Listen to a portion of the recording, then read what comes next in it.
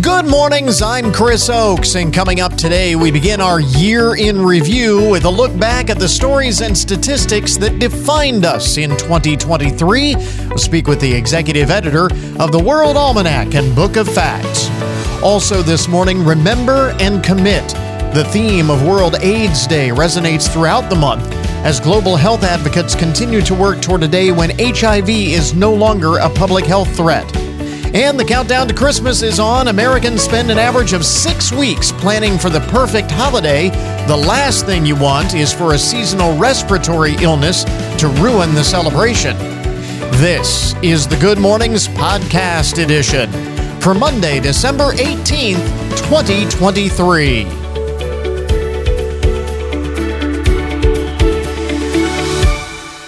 If you are among those who have done all of your shopping, you have this ready, you're ready to go.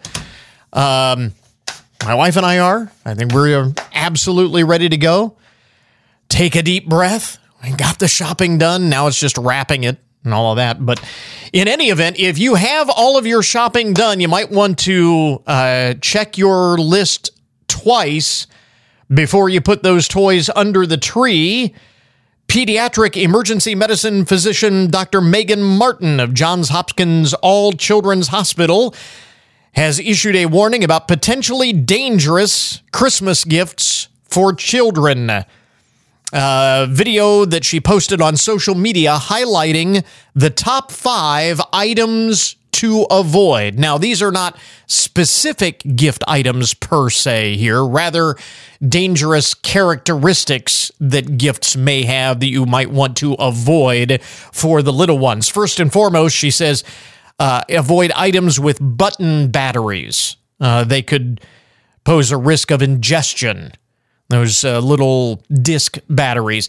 And I would have to say, I would kind of qualify that because a lot of gifts have those little button batteries, but most of them have battery compartments that screw shut to make it virtually impossible without getting out a screwdriver to get those batteries loose. So just check and make sure that the kids can't get a hold of those batteries. But those little button batteries can certainly be very dangerous. Water beads that, if swallowed, can cause bowel obstructions. That's actually been in the news, concerns about these water beads.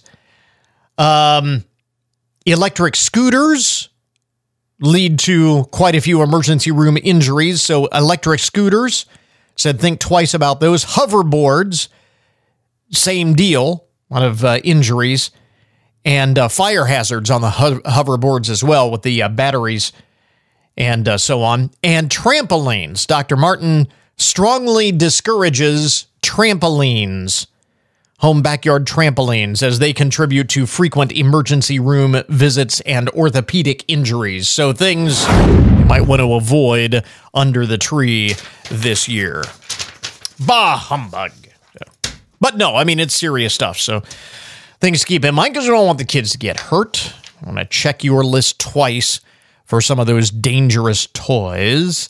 So college football underway over the weekend. Did you see any of the early college bowl games? Probably the best one over the weekend was the Cure Bowl in Orlando. It was on Saturday, and it rained for like 24 hours. I mean, downpours in Orlando for 24 hours, and it was a muddy mess in Orlando, that game. I mean, 13 fumbles in that game, the Cure Bowl.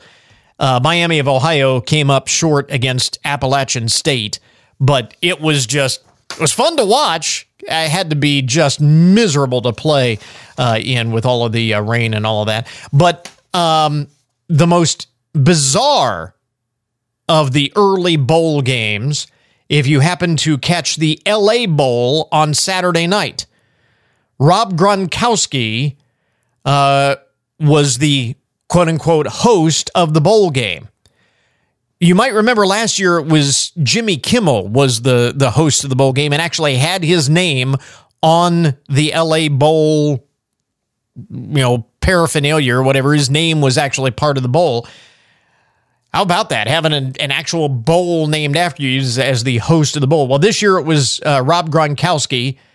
It was the Gronk LA Bowl, or the LA Bowl hosted by Gronk. I don't know. Anyway, how they termed it. But the most bizarre scene, Rob Gronkowski, former New England Patriots and Tampa Bay Buccaneers tight end, joined the New Directions Veterans Choir in singing the national anthem before the game.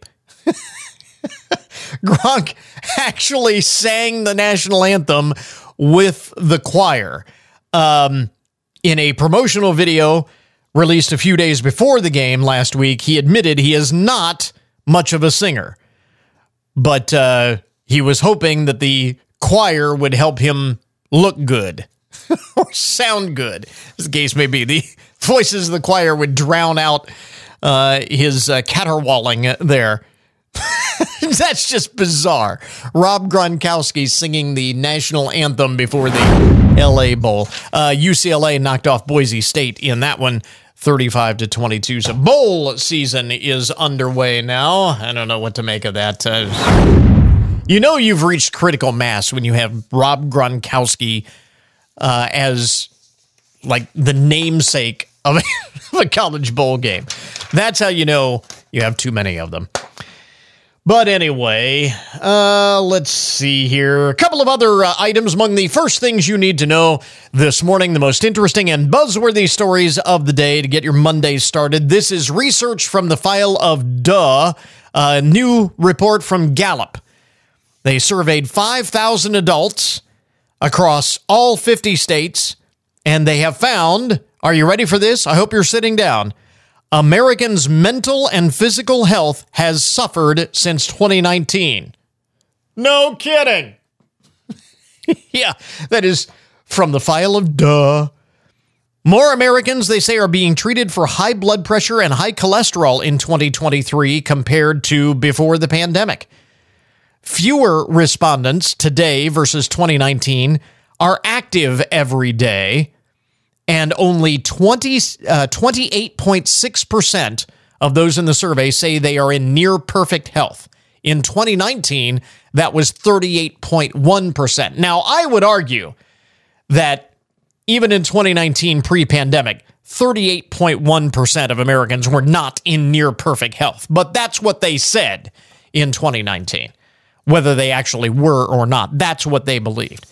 And they also go on to say that obesity rates have increased by about 6% since the start of the pandemic. Well, again, not a big shocker there. But as far as the obesity rate is concerned, this may be why. Research out of The Ohio State University finds that Americans these days are snacking so much that it amounts to consuming an extra meal every day.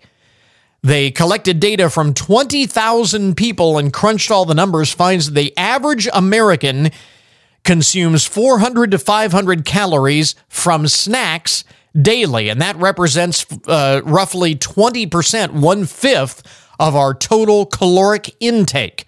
For some people, a little more, for some people, a little less, but right around 20% or 1/5 of our total caloric intake daily is from snacking. And here's the thing. We don't think about this because it's not a formal meal, so we are less likely to track it. And these snacks typically lack nutritional value, any sort of meaningful nutritional value. Senior author of the study, Christopher Taylor, says snacks are contributing a meal's worth of intake to what we eat without it actually being a meal. So the long and short of it is, they say we should plan the snacks that we eat in the same way that we plan our meals in order to cut down on thoughtless snacking. So, though I'm thinking this time of year is probably not the best time to encourage us to do that. Well, it's a good time to encourage us to do that because we do a lot of snacking right around the holidays, but it's not a good time of the year to expect us to do better with our snacking. It's just not going to happen during the holidays. We're going to snack all of the stuff that goes along with the holidays, but interesting. Research from The Ohio State University. By the way, speaking of snacking, this is important news. Important news for you to know. Dozens of granola bars and cereal products are being recalled for a potential salmonella risk. The Quaker Oats Company has issued a recall advising consumers who bought the affected products to just throw them out. They are listed on the FDA site, but basically it's various flavors of the Quaker Chewy bars and puffed granola cereal.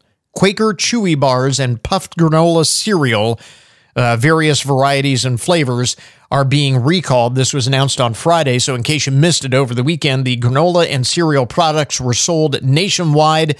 The company says they have not received any confirmed reports of illnesses, but at the same time, there may be a salmonella risk, so you want to just pitch them. Just don't. I think we've got some of those in our pantry, so I'll have to go and check.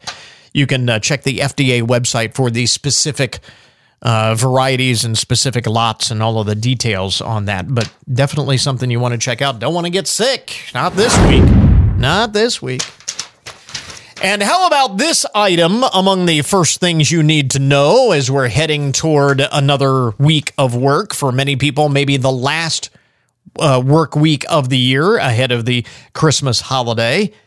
Researchers in Germany have found that the key to improving job satisfaction is limiting social media use. They did this study, and they got a bunch of participants who all spent at least 35 minutes a day on social media, divided them into two groups. One continued to use social media the way they always had, and the other cut back or eliminated their social media usage. And at the end of the study, the reduced social media group saw improvements in job satisfaction and decreased FOMO, the fear of missing out. And the positive effects lasted at least a week after the experiment ended. They conclude that social media may create distractions and prevent workers from interacting with their peers in real life. People who frequently stop what they're doing in order to catch up on their social media feed find it more difficult to focus on their work, and they achieve poorer results at work, according to the researchers at Ruhr University Bochum in Germany. So, you want to be a greater job satisfaction? Eliminate social media. I think we go so far as to say you want greater life satisfaction, maybe you eliminate social media. Something to think about here. There you go. Some of the most interesting and buzzworthy stories to get your Monday morning started. WFIN News, I'm Matt Demchek. Your WTOL 11 weather. A chance of snow or rain showers today, a high in the upper 30s. A chance of a snow shower tonight, a low in the mid-20s. The Fostoria Police Department's K-9 Bandit will be receiving a donation of body armor. Bandit will receive the bullet and stab protective vest thanks to a charitable donation from the nonprofit organization Vested Interest in Canines. The charity was established in 2009 with a mission to provide bullet and stab protective vests and other assistance to dogs of law enforcement and related agencies throughout the country. See a picture of Bandit and learn more about the organization Vested Interest in Canines in this story on our website. Ohio U.S. Senator Sherrod Brown has launched his bid for re-election. The senator touched on what he wants to accomplish by staying in office. That includes bringing jobs to Ohio through the CHIPS Act and addressing the fentanyl crisis. We need to work locally. We need to scale up treatment programs. We need to protect our police officers who, when they do a drug bust, have to carry Narcan because they don't know what's going to happen to exposure from fentanyl. Brown has held that Senate seat since 2006. I'm Doug Petcast. Brown will face either Matt Dolan, Frank LaRose, or Bernie Moreno, who are all vying for the Republican nomination. The Salvation Army Finley Corps Red Kettle campaign is entering the home stretch, and Major Mike Morales is confident that they'll reach their $80,000 goal thanks to the generosity of this community.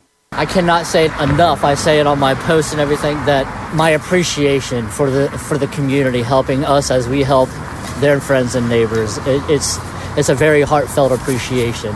It amazes me. I've been in charge of other Salvation Armies, and it's nothing like Findlay, Hancock County. This community is awesome. He says the Red Kettle campaign will run until Saturday night at 8.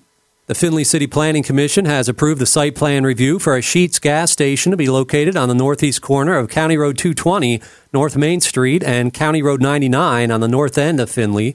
That'll be just down the road from where the company is building a large food and distribution facility in Findlay. Get more on our website. And don't forget, you can always get more news online anytime at WFIN.com. Well, it's an annual tradition right around this time that we speak with the folks from the World Almanac as we prepare to put this year in the books and write a whole new chapter. Sarah Jansen is executive editor of the World Almanac and Book of Facts with us this morning. They are out with their 2024 edition now.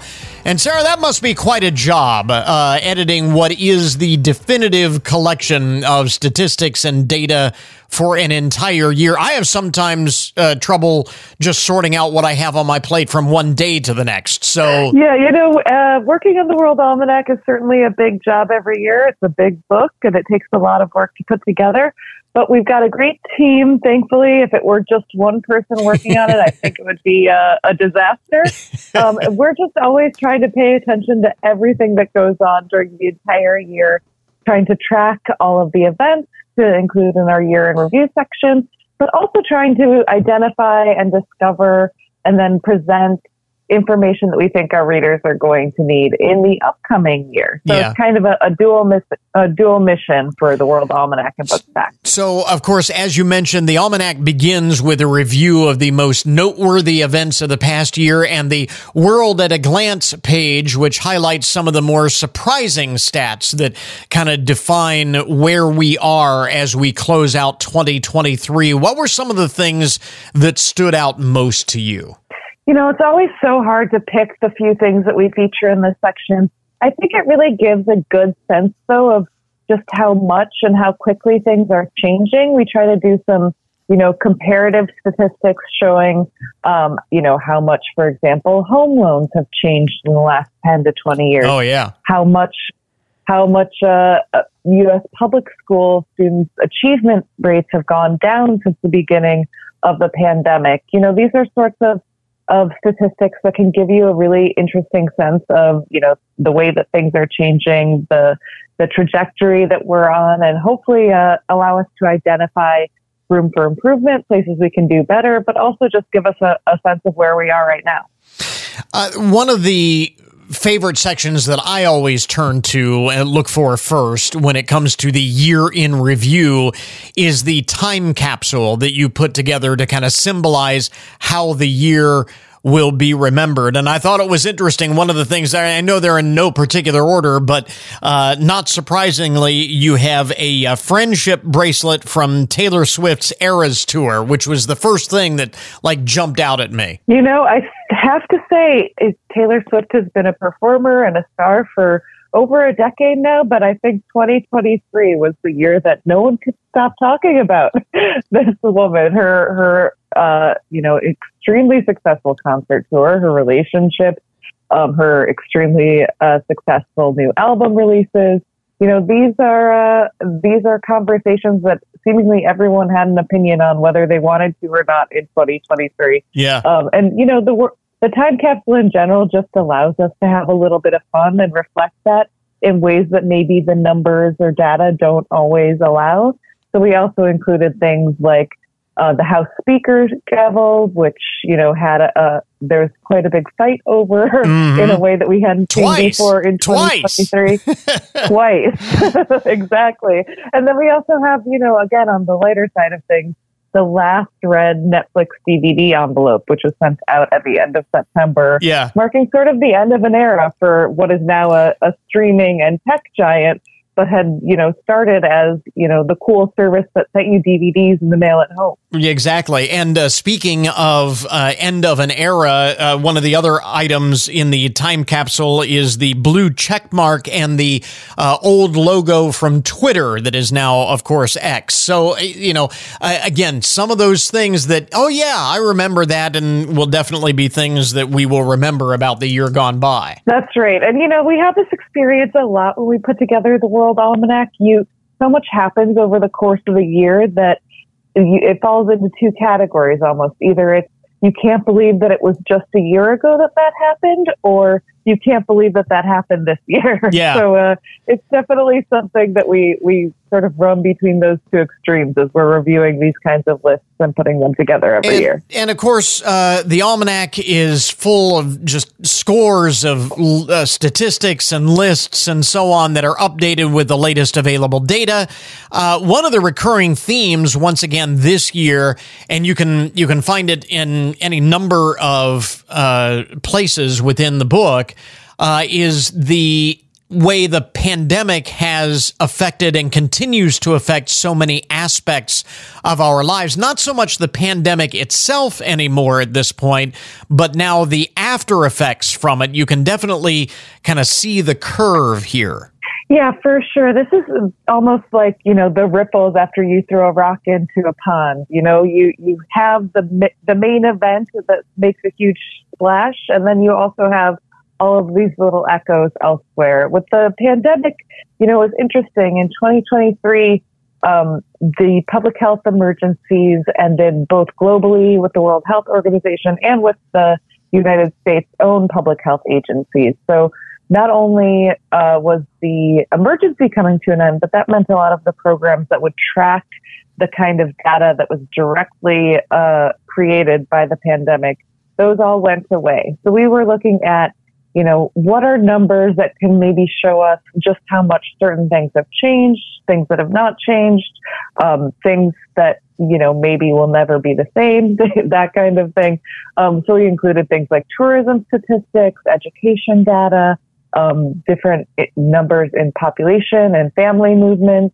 So I think it's an interesting way to track, this mega event that will no doubt be looked at for many years to come. And of course, looking ahead as we head into 2024, it's a presidential election year, so there's plenty of data on that, among other things. Yeah, when we were putting together the World Almanac's election feature this year, we had a lot to keep track of because these things definitely seem to start a little earlier every year, or every presidential cycle, that I should say.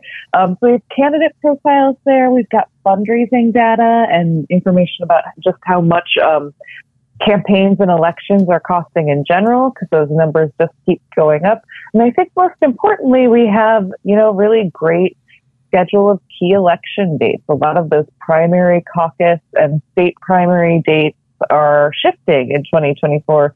Some of those early states, especially on the presidential side, are happening in different places than they normally would in the schedule. So we wanted to make sure that everyone was staying on top of those and doesn't miss their day at the polls in 2024. I mentioned that one of the things that I always look forward to when I get my new copy of the Almanac each year is the time capsule. And I'm curious for you, and you have your hand in all of it, all, 1,000 pages or whatever it is.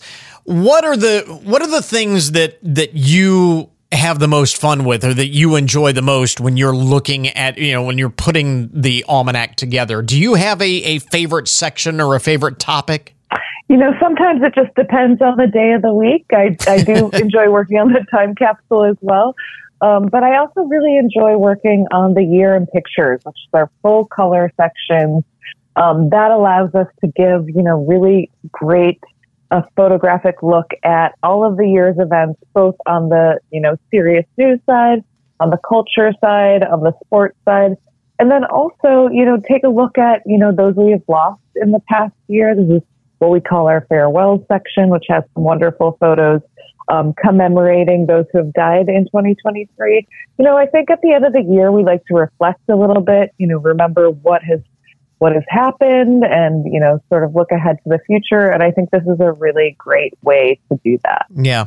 It is, like I said, nearly 1,000 pages of just incredible information. No matter where you open the book to, whatever page you land on, there will be something there that will be interesting, fascinating, enlightening. The 2024 World Almanac and Book of Facts is out now. looking back at the year gone by, looking ahead at the year to come. And again, Executive Editor Sarah Jensen with us this morning. You've got more information about it on your website too, right? Yep, you can go to worldalmanac.com or skyhorsepublishing.com, and you can also just find the World Almanac wherever books are sold. We've got the paperback, which most people are familiar with. We have the slightly larger hardcover format, which I think is a little easier if the smaller type size in the paperback is a little hard for you. And then we have our ebook version, which is searchable and portable in a way that a 1,000-page book can never quite be. So we've got a lot of different options for you this year. I tell you what, though, I mean, even in an era when, you can find information online with just a few clicks, there's something to be said for a physical hard copy of all of this data that is tangible and you can put on your bookshelf, and my bookshelf would not be complete without it. Sarah Jensen, thanks very much for taking the time. We appreciate it. Thank you so much for having me. I really appreciate it, too. Thanks.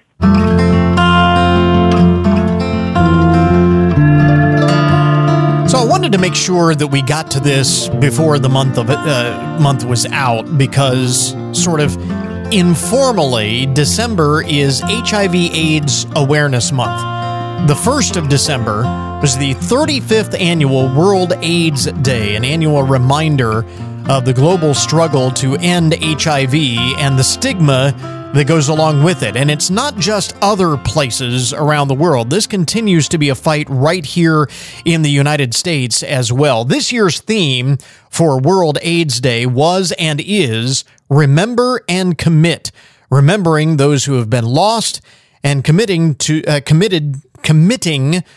continued push for a day when HIV is no longer a public health threat. Not long ago, I spoke with Michelle Sandoval Rosario of the U.S. Department of Health and Human Services Office of Infectious Disease and HIV/AIDS Policy, and Martha Robles, Peer Navigation Program Coordinator with the support and advocacy organization Christie's Place. I guess a good place to start, and Michelle, I'll begin with you, is with that reminder that despite all of the progress that has been made over the past 35 years, HIV still is a public health threat. Yes, absolutely. Although we've made significant progress with medication and science, we know that there are still certain communities that are disproportionately impacted. So we really want to use this year's theme, Remember and Commit, to most importantly, not only remember those who we had unfortunately lost in this fight, but also for us to think about and re-energize the community what we need to do to end the HIV epidemic. We need to do a better job educating our communities because, as I mentioned, unfortunately, there are still communities that are disproportionately affected by HIV, and it's really up to us to work together to educate and provide all the information they need to protect themselves, seek treatment, and get tested. Martha, I want to ask you, because you are on the front lines, again, with Christie's Place, a support and advocacy organization. You interact with these individuals on a daily basis. You are among them yourself. What is the significance to you of World AIDS Day? For me, it means a lot, especially because I'm a woman living with HIV for the past 23 years. And just knowing that, this is not a death sentence anymore, it's important to let the world know that, HIV is still out there, but also there's a lot of resources, a lot of support, and no one has to die from this. So it's important to, just remind them that it's important also to get tested and just support us with, fighting against the stigma and all the other factors that are not allowing the community to get tested and get in care. So for me, it means a lot. Now, Michelle, you mentioned that there are certain communities that are still, even in 2023, disproportionately affected by this. I know the Hispanic and Latino communities are one of those. How do you focus the message to that particular community again, in this effort to end the HIV epidemic? Thank you for the question. So as you mentioned, the Latino community is one of those communities that are impacted. And one of the things that we've been working really hard at the federal level in collaboration with all of our partners, most importantly with community-based organization, is to create awareness campaigns to educate the community. I want to just take a minute to highlight our recent campaign, which is called Celebro Mi Salud, which is a Spanish language version of I'm a Work of Art campaign. And this is a very special storytelling campaign because it features diverse group of Latinos in the community who are sharing their stories, living with HIV, how they've been able to thrive and continue to live healthy lives, being on medication, and educating our community that HIV/AIDS is no longer a death sentence, as Martha mentioned. So it's very important to get these campaigns out in multiple languages, in this case in Spanish languages, because we know that language barriers is what's preventing a lot of our community for accessing care. And then we're hoping that this campaign will really resonate with individuals in the community who are struggling to get tested because of stigma or not being accepted. So we're very excited about the campaign, and those are some of the things we're doing to continue to increase awareness. Now, you mentioned the goal of awareness with the I Am a Work of Art campaign, but yet that is only one of the barriers that this community has to achieving and maintaining viral suppression for those living with HIV. What are some of the other barriers, and how can you overcome those? So some of the other barriers that we know communities experience is racism, discrimination, access to services because of poverty, migration patterns. So, we have many individuals who don't speak or know the culture here, so it's difficult for them to navigate the healthcare system. So there are many barriers. And then as you heard us say, stigma. There's still a lot of stigma where individuals are not seeking care because they're being stigmatized by other communities. So for us, it's really increasing awareness. For those of you listening right now, you all have a role in addressing the stigma and ending the HIV epidemic. We do that by educating ourselves, educating our family, our friends, our loved ones. So it's very important that we continue to raise awareness because, as Martha mentioned, this is no longer a death sentence, and HIV/AIDS does not discriminate.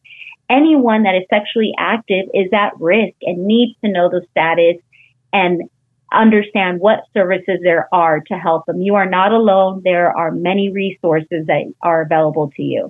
Martha, do campaigns like this really make that big of a difference? Oh, yes, it does. Yes, it does. I'm coordinated a group of 6 women living with HIV. So one of the things that we do is train them to be peer advocates, right?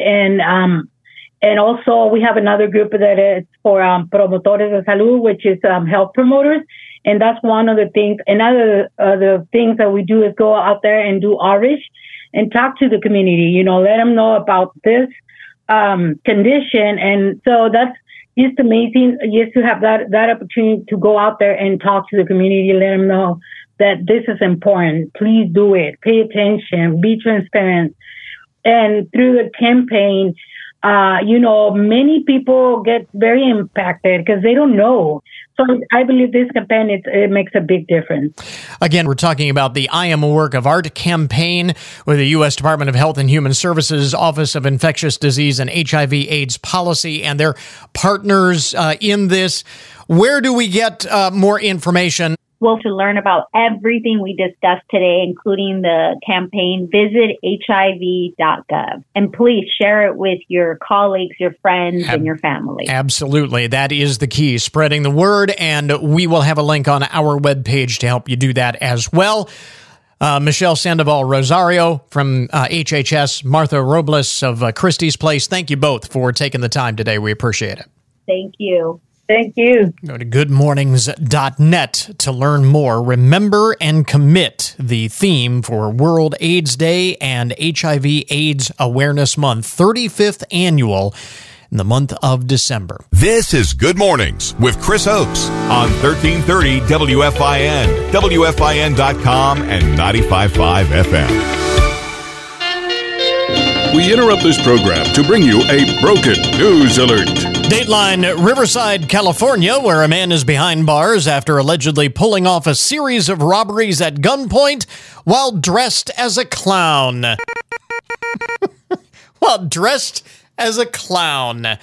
Now, I think anyone who would do something like this is a clown anyway, but this guy fully embraced it. And a couple of things that stood out to me and made me chuckle about this story. First of all, the guy's name, the real-life Joker, identified as 23-year-old Jesse James Swanson. Jesse James. It's his real name. I kid you not. I looked it up to double-check. Jesse James Swanson, age 23, is accused of robbing 3 convenience stores. Earlier this year, he was arrested and charged with armed robbery, weapons violations, and possession of stolen property. He is currently being held on $100,000 bail. The other thing that caught my eye about this story, made me chuckle. It says here, another man suspected of driving a getaway car is still at large.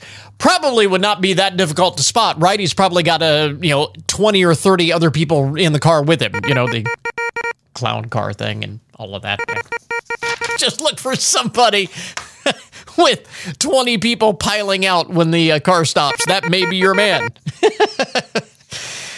Let's see. Elsewhere in the broken news, actually kind of a light day in the broken news. Not a whole lot going on. This is kind of interesting. Boy, the old saying, with friends like this, who needs enemies? A Memphis woman is under arrest after allegedly shooting her friend in the chest while the pair were, quote-unquote, joke fighting. They say, a witness told police that the victim and the suspect were joking about fighting each other when Tyosha Rogers, unaware, apparently, that the gun was loaded, shot the victim once in the chest. The joke fighting turned very serious very quickly. What do you say when you accidentally shoot a friend in the chest? Oops. I mean, that seems hardly, that just seems like it's not enough to just say oops. Ms. Rogers was arrested, now faces charges of aggravated assault and reckless endangerment.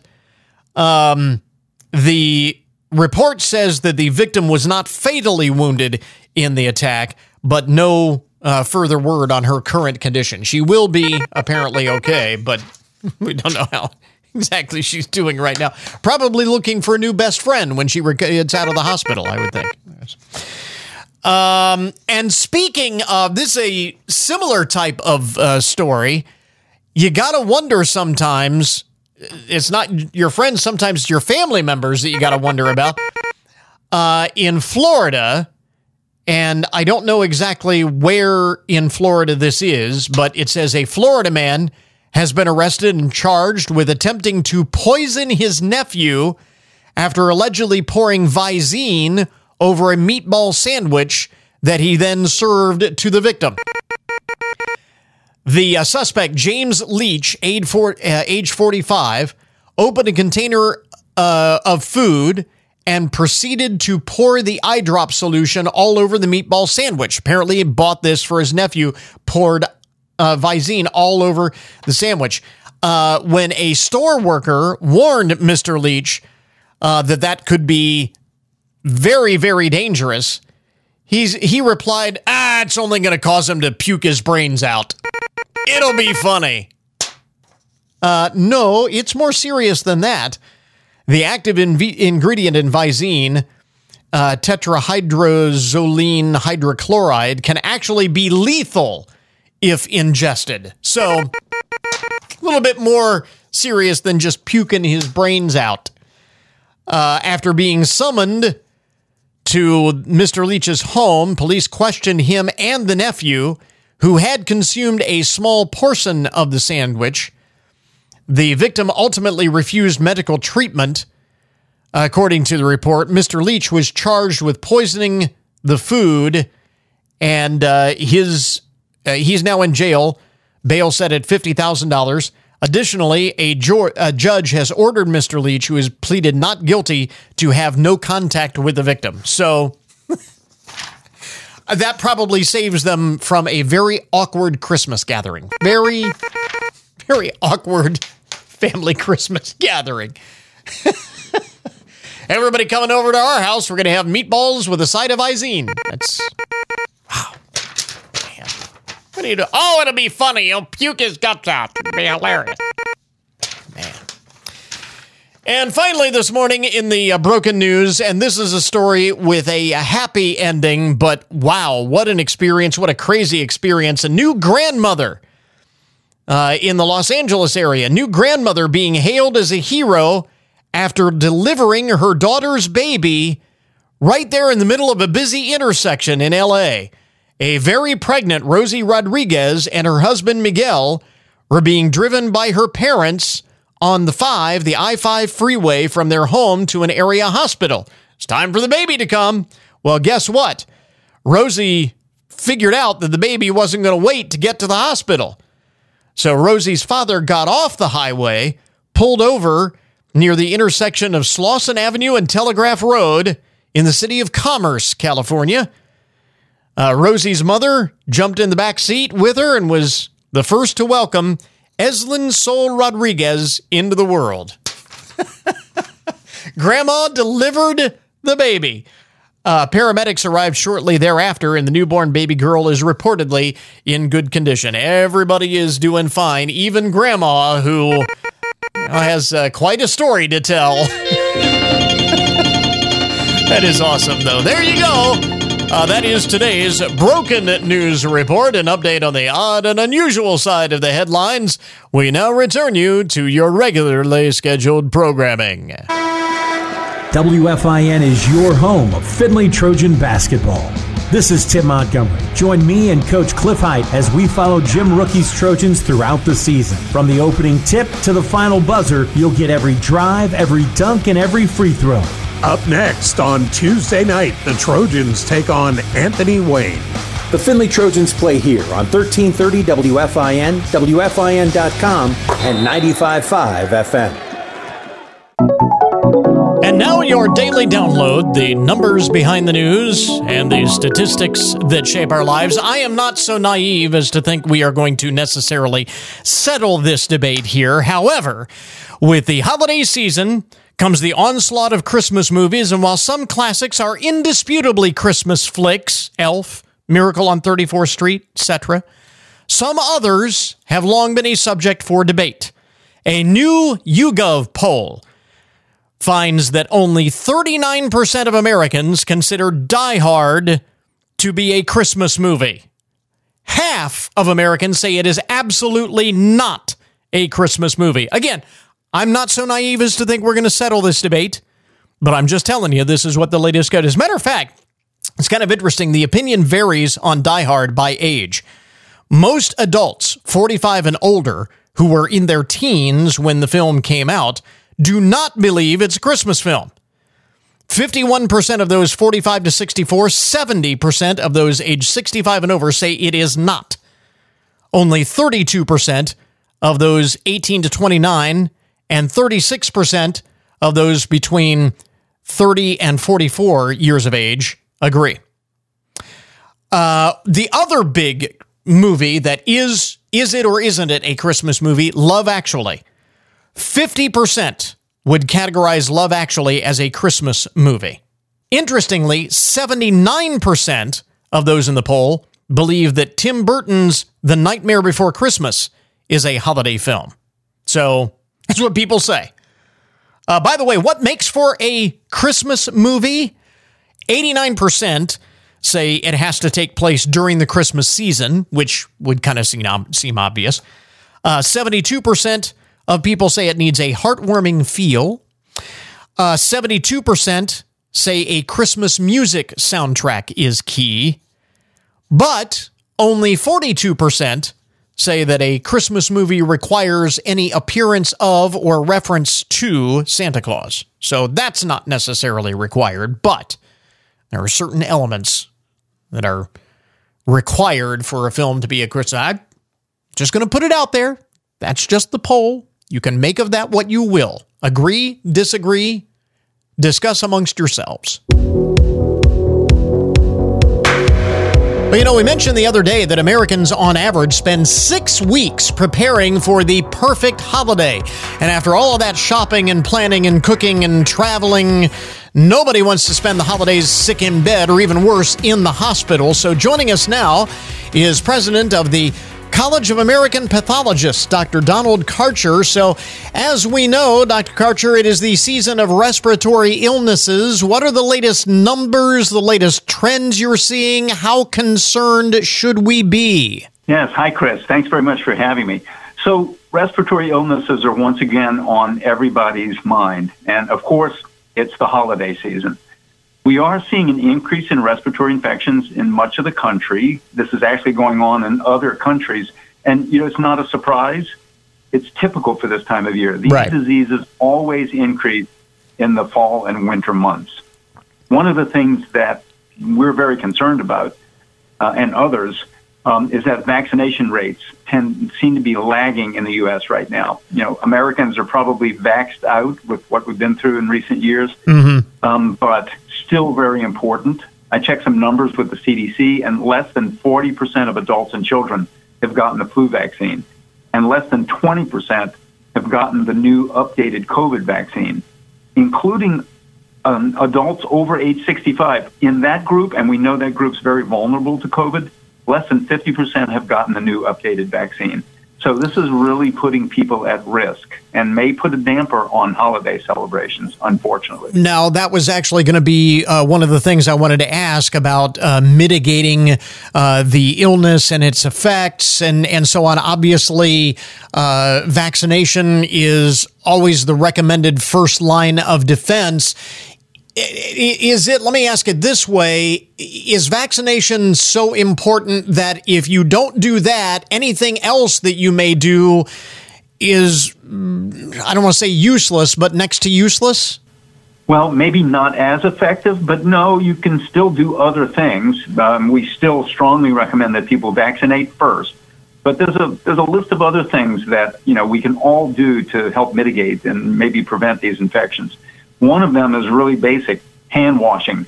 So simple, either with soap and water or hand sanitizer. The old adage about washing your hands with soap and water as long as it takes you to sing happy birthday, that way you're washing your hands adequately. Another thing is sanitizing surfaces, things like doorknobs, kitchen countertops, grocery basket handles. A quick wipe with a sanitizing wipe can really help keep the germ level down on those surfaces. Also, there's masking. I know everybody's really tired of wearing masks. Right. But they are very important. Absolutely. Not only to protect yourself, but also to protect others that you may be around. Now, as we mentioned, we're coming up on the time when we're going to have a lot of gatherings for the holidays, family members of all ages, especially because we know the very young and the very old are particularly susceptible to these many of these respiratory illnesses. So what precautions, what would you recommend that we do to create a safer environment during those holiday gatherings? Yeah, well, the basic things that we just listed, those are important to do certainly around the holidays. I'm going to emphasize again masking.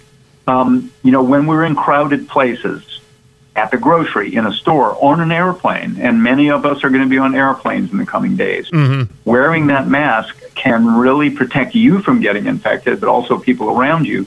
And that, you may be going to a holiday celebration where maybe there are going to be some older relatives or friends present, or maybe a relative or a friend who may have a weakened immune system.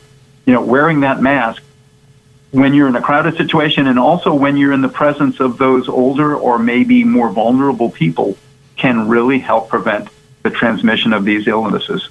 One of the other things that was in the headlines not all that long ago was the renewal of the program which provided free COVID tests for households. And, we talk about, testing.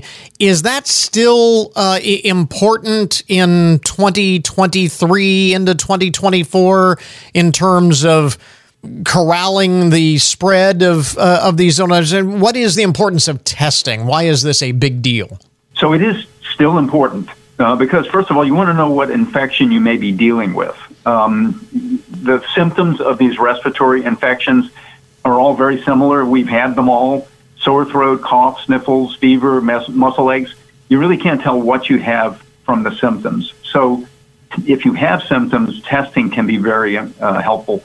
You mentioned about the COVID at-home test. Mm-hmm. There are also at-home tests for flu. Some kits you can actually test for both COVID and flu with the same test kit.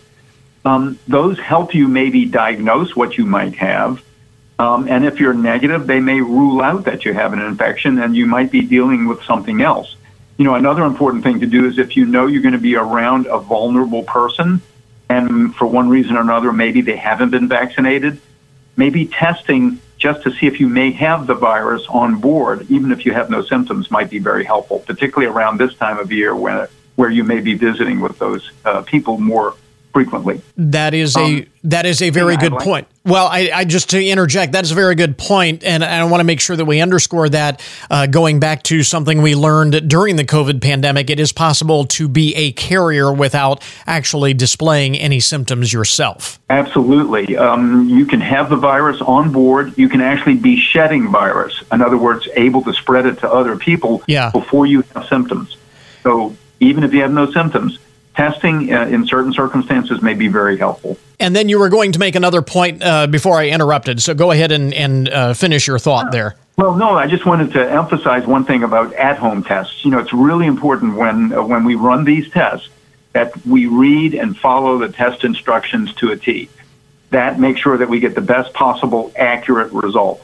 Also, many of us have these kits around the house, maybe we've had for a while. Before you use a kit that you've had for a while, check the expiration date that's on the packaging. If it's expired, don't use it because it can give you an inaccurate result.